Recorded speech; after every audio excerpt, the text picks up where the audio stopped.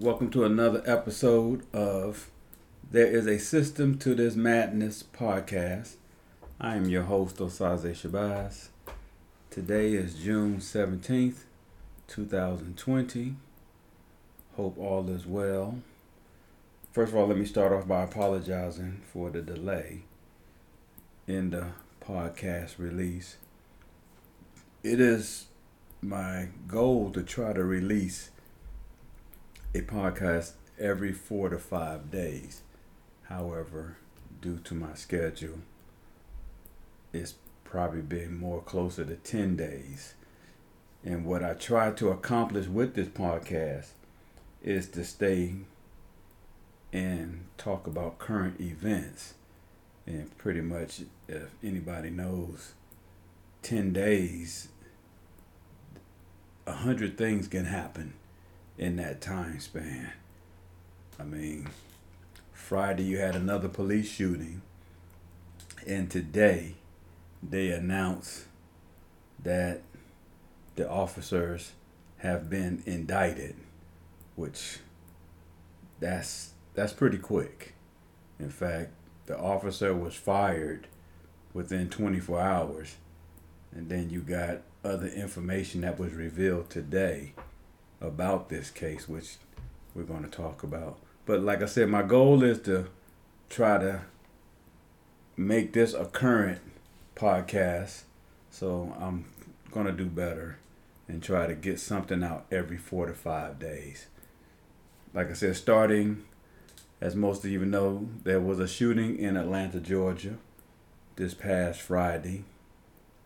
This, again, it's crazy. It's just, if somebody was to tell you what happened, you just couldn't comprehend all of that, except for the fact that a police officer shot a black person. But when you see it, it's like what the fuck? This thing is crazy. I mean, this man falls asleep in the drive-through, and I guess people had made several attempts to wake him up, to no type of response coming from him. So naturally, they call the police, and police arrive on the scene, tap on the window. They literally open the door. I finally watched the video. They had like the full body cam view. They literally open the door, and the guy he's still asleep. And after nudging him, he wakes up. It's obvious he's intoxicated. And, you put one and one together. He drove to Wendy's pretty much intoxicated. No confrontation. They moved the car out the way. They go through the concept of the drunk person test. Realize pretty much that he's drunk. Make everything, it's like the end result of this situation, but all the time you're looking like, how did it go from the way it started to he end up being dead? And I keep saying he. The man name was Rayshard Brooks, 27 years old. And, father, husband. And it's like he's telling the story, why he's there, what's going on. Everything is like, it's just going normal. And then they try to put the handcuffs on him, And he just, it's almost like he literally looked like he was fighting for his life. You know, people have different speculations as to what could have startled him. Yes, with all the shootings, I get it. I really do. I get it. I've always felt that fighting the police, you pretty much not gonna win. But when you fighting to the point where you got the mindset that I'm fighting for my life, and to me that's how he looked. Cause we gotta remember this guy was asleep and intoxicated, and then all of a sudden he woke up. I always had the term that you keep poking the bear. When that bear wakes up, that bear not gonna just yawn and stretch. That bear gonna start mauling people. I mean, this was a prime example. When he tried to put them handcuffs on that brother, it's like shit. He just, oh my gosh. Either way, he gets one of the officers' taser, and pretty much after, two officers really at one point they were on top of him. He gets from under them, gets the officer taser, and he takes off running. To the point where they shoot the taser at him, they miss. While he's shooting, he shoots back and he hits the other officer who has his taser, and he takes shots at him with the taser. He missed. But Mr. Brooks turned around and he hits that officer with the taser. And I mean, he's, pretty much, before you know it, when you watch the video, 3 shots are fired. And 2 of them hit Mr. Brooks in the back. And based on, revelations today, one of the bullets went through his back straight into his heart, and he died instantly. I mean, even me just telling it, you trying to follow it, and I seen the video. I mean, this is crazy. And you gotta think, with everything that's going on right now in the state of Georgia, of all places, but surely somebody had to say, hey, don't kill any more black people. Don't pull your gun unless you just in intimate danger. That I've got to imagine some police meeting or whatever, the memo came out, said, do not kill any more black people right now. I mean, not to be joking or nothing, but settle down with that. But I believe it's the nature of police departments. It's the nature of the theory and the philosophy that it's gotten to the point where really you shoot first, no matter what. Because if you think about it, even before they had the press conference today, I had, watched it, and I'm thinking to myself, this guy, no matter how he was able to get away from them, he still was drunk.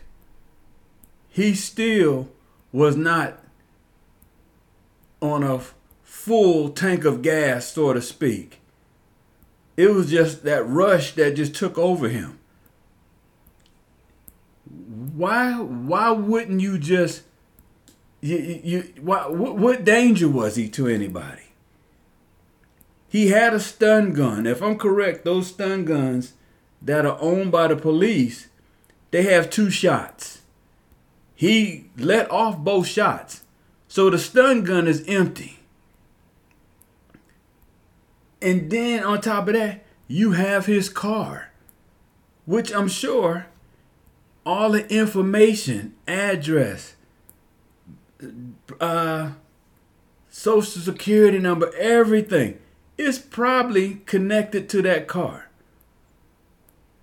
All you had to do was just impound the car. Get all the information out the car. You could have just let him run wherever he was going to run to and really met him there. And just, knock on the door or be there waiting and say, hey, okay, let's try this again. Maybe a little bit more backup, but pretty much just say, hey, let's try this again. Somehow we got off on the wrong foot.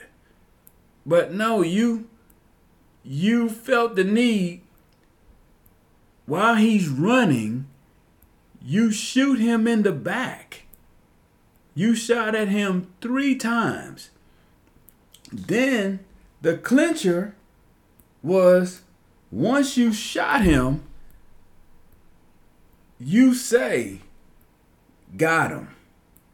Like you shooting or hunting an animal. That's something that, people just say whether you're hunting a deer or a squirrel. But it just, got him. Got him. Like it's nothing. And that's what the problem is.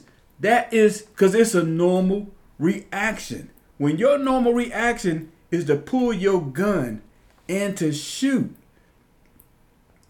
basically to kill, no matter what the circumstances is, that is your first reaction, to shoot and to kill a black person. And I say black person because I've seen the difference. You watch the difference of the treatment that white people get when they are arrested. Certain situations where you see white people are actually holding weapons and they are talked out of it. They're given the opportunity for de-escalation. But a black person can be running away and you've seen it many times. They will shoot them in the back. This is crazy. I mean, of course, now moving forward, the police chief, she steps down, she resigns.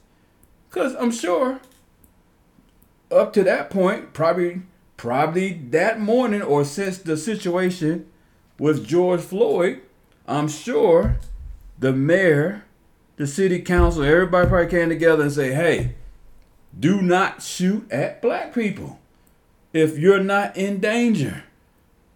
Police chief, tell your people, don't do it, or it's your job. And sure enough, Friday, here we go again. The officer, both of them are indicted. One is immediately fired. Now here it is. It's Tuesday.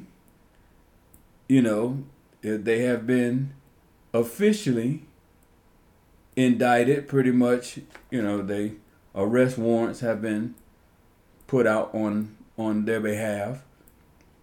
Watching the newscast with Paul Howard indicating that these new revelations.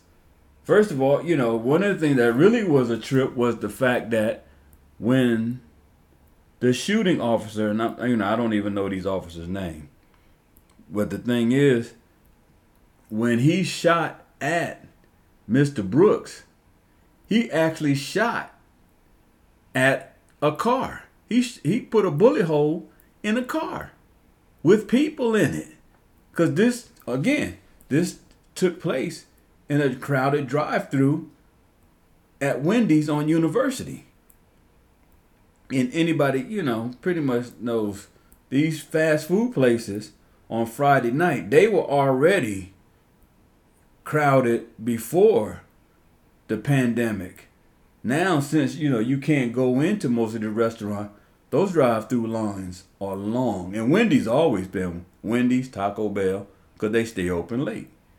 So they've always had a long drive-through. But he shoots a hole in somebody's car, trying to shoot. They're trying to, desperately trying to shoot this man. Georgia already had passed a law stating that you can't chase people because of the number of injuries, the number of deaths that took place when people were doing high-speed chase. But I guess somebody forgot, don't shoot your gun in crowded spaces. I mean, my God, this officer just left loose because it was like, I don't care. I'm focusing on apprehending this person. I'm focused on killing this person. And I don't care who is around, who could get hurt. So, it's like now you got 3 different sets of lawyers that are coming after this officer. Well, I guess you can count the fourth set because the officers, they have their lawyers. But it's just, I mean, what is it gonna take to make this stop? I mean, in my opinion, it's not just about, some like a conviction where an officer gets 5 years and a lawsuit of say 5 million, 10 million in that area is issued, because that's not going to stop them. It's not going to do nothing. And then that officer gets out and he can, through the unions, because this is another issue. The unions help these officers. When you see these officers with these long rap sheets themselves, criminal records themselves, and they start off in places like Atlanta, New York, Los Angeles, and they are suspended or get kicked out of that force, and then they move to some place like, say, Mayberry, North Carolina, or Wyoming, or North or South Dakota. That's assistant through the union. There's one union rep talking to another, putting in a good word for another person, and that person relocates and they get a fresh start, no matter what it is that got them removed from their previous job. And not to change the subject, but I commend Minnesota when they said that they're gonna end their relationship with the union, because that is one of the problems, that police union, because the union, like any other organization that represent its members, whether they good or bad, they defend their members, whether they are good or bad. But it's just this is some serious stuff. And then of course now you got the situation where the officer that came on the scene second, the one that got tased, I guess he has charges, lesser charges. I guess he is now going to testify against the officer that murdered Mr. Brooks. Pretty much he's going to state that there wasn't any intimate danger. There wasn't any need to shoot. And you got to remember, this is the officer that was hit with the taser. So I think that's a first. I don't think it's ever been a situation where an officer that was part of the group is going to testify against another officer, which, I'm assuming pretty much, both their careers are over. So I'm sure that testifying officer, he's pretty much just, I guess they informed him, well, you got some stuff. Because I think they did say there were things on the video where it showed where I think he might have kicked Mr. Brooks and also had his foot on Mr. Brooks' shoulder in a I guess a inhumane way. So I guess he cut himself a deal. And I guess part of that deal is he gonna go free.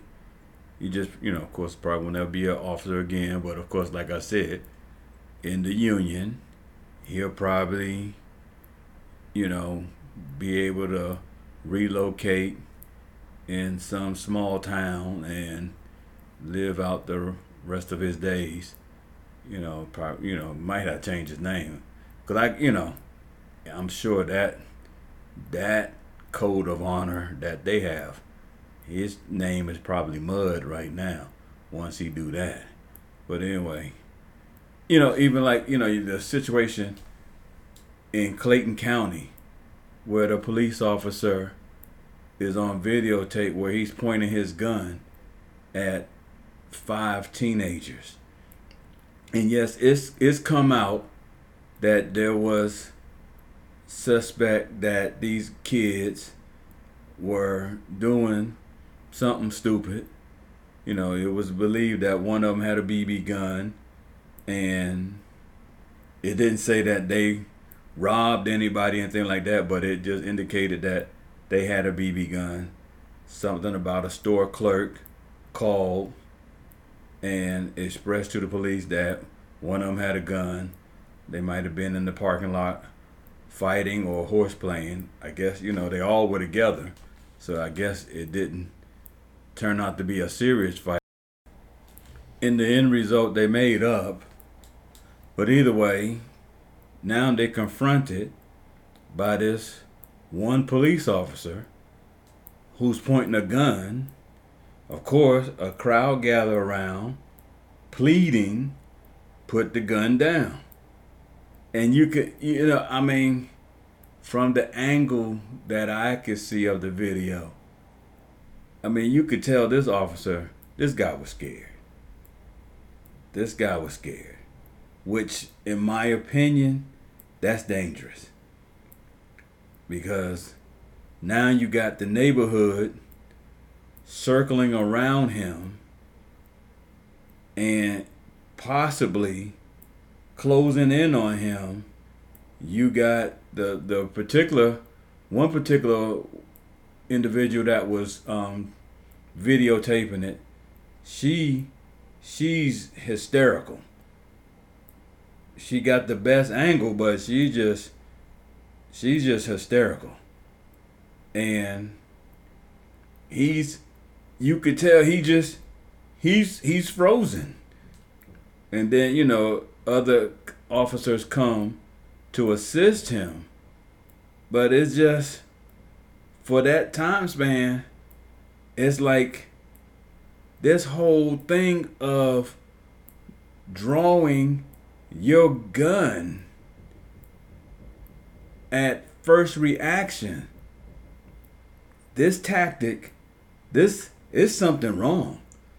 Something, and that's not something that just started happening. This is how they have been trained. This is something that these police officers have been told what they need to do, especially towards black people. And, it's so funny, over the weekend, just paying attention to the news cycle, it's not just something in America. It's like white police officers in Europe, Australia, everywhere. they are pulling their guns on dark-skinned people. In America, we say black. We probably the only country in the world that describe people by color. Everybody else describes people by nationalities or language. You know, we say black and white. But pretty much it's going on around the world. I mean, this is some crazy shit. And it's like everybody trying to find a solution to this problem, but you know, what is the solution? You know, you got a group of people saying, let's defund the police.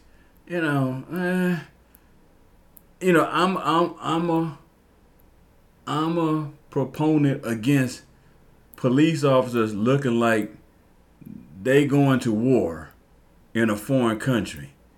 To me, something is wrong with that look. When I see police department with armored vehicles or RPGs, rocket propelled launchers, it's something's not right with that. Because it's like, what are you fighting? And I think that mindset is where all this is starting. Because if you are preparing for a war, your mindset is to have a warlike mentality. And if you got all this equipment, it's only natural. You, especially in some city environment, you want to use it. You want to test it out. Even if it's just your combat boots, your body armor, your drones. You want to test this stuff out. You want to use it.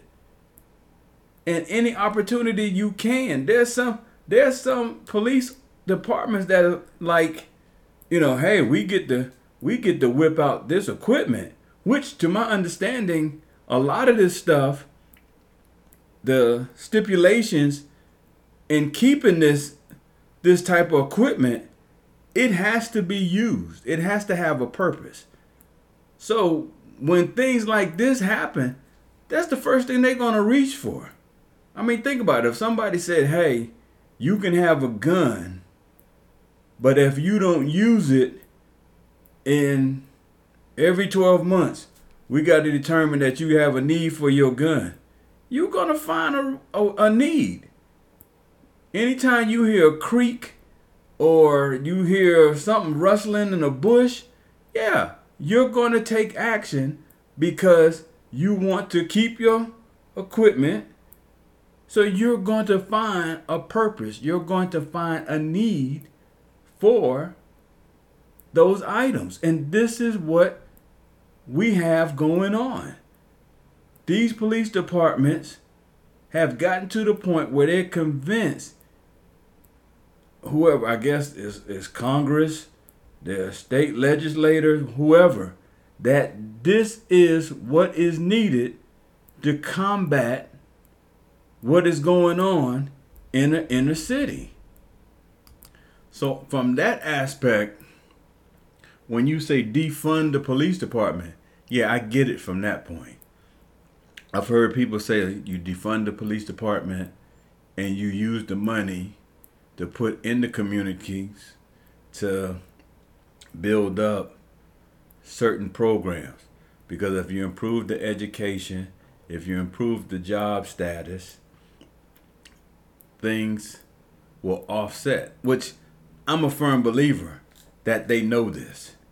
I believe that the police laws are connected to the concept of privatizing prisons.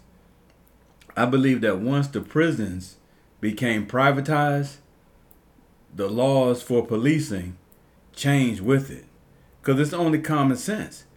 If I build a jail and I'm trying to make a profit and I need people to be in the jail because I'll receive funding for each of those people, I'm going to make laws that'll make it easy for me to fill these jails.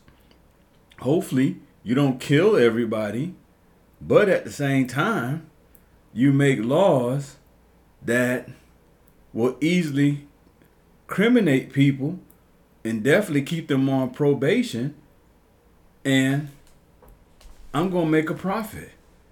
And I believe that this is key. To me, they know how to resolve this. However, we as black people, we don't get it. We fall right into this pothole. You got a sign saying road damage ahead, and you fall right into it. Well, right now, I had other things I was going to talk about, but what I'll do my best is to come back in a couple of days and try to get into other topics. It's just that with this shooting in Atlanta, I just couldn't hold my tongue on it. But either way, this is another episode of There's a System to This Madness. I am Osaze Shabazz, and I will be talking at you very soon. God bless.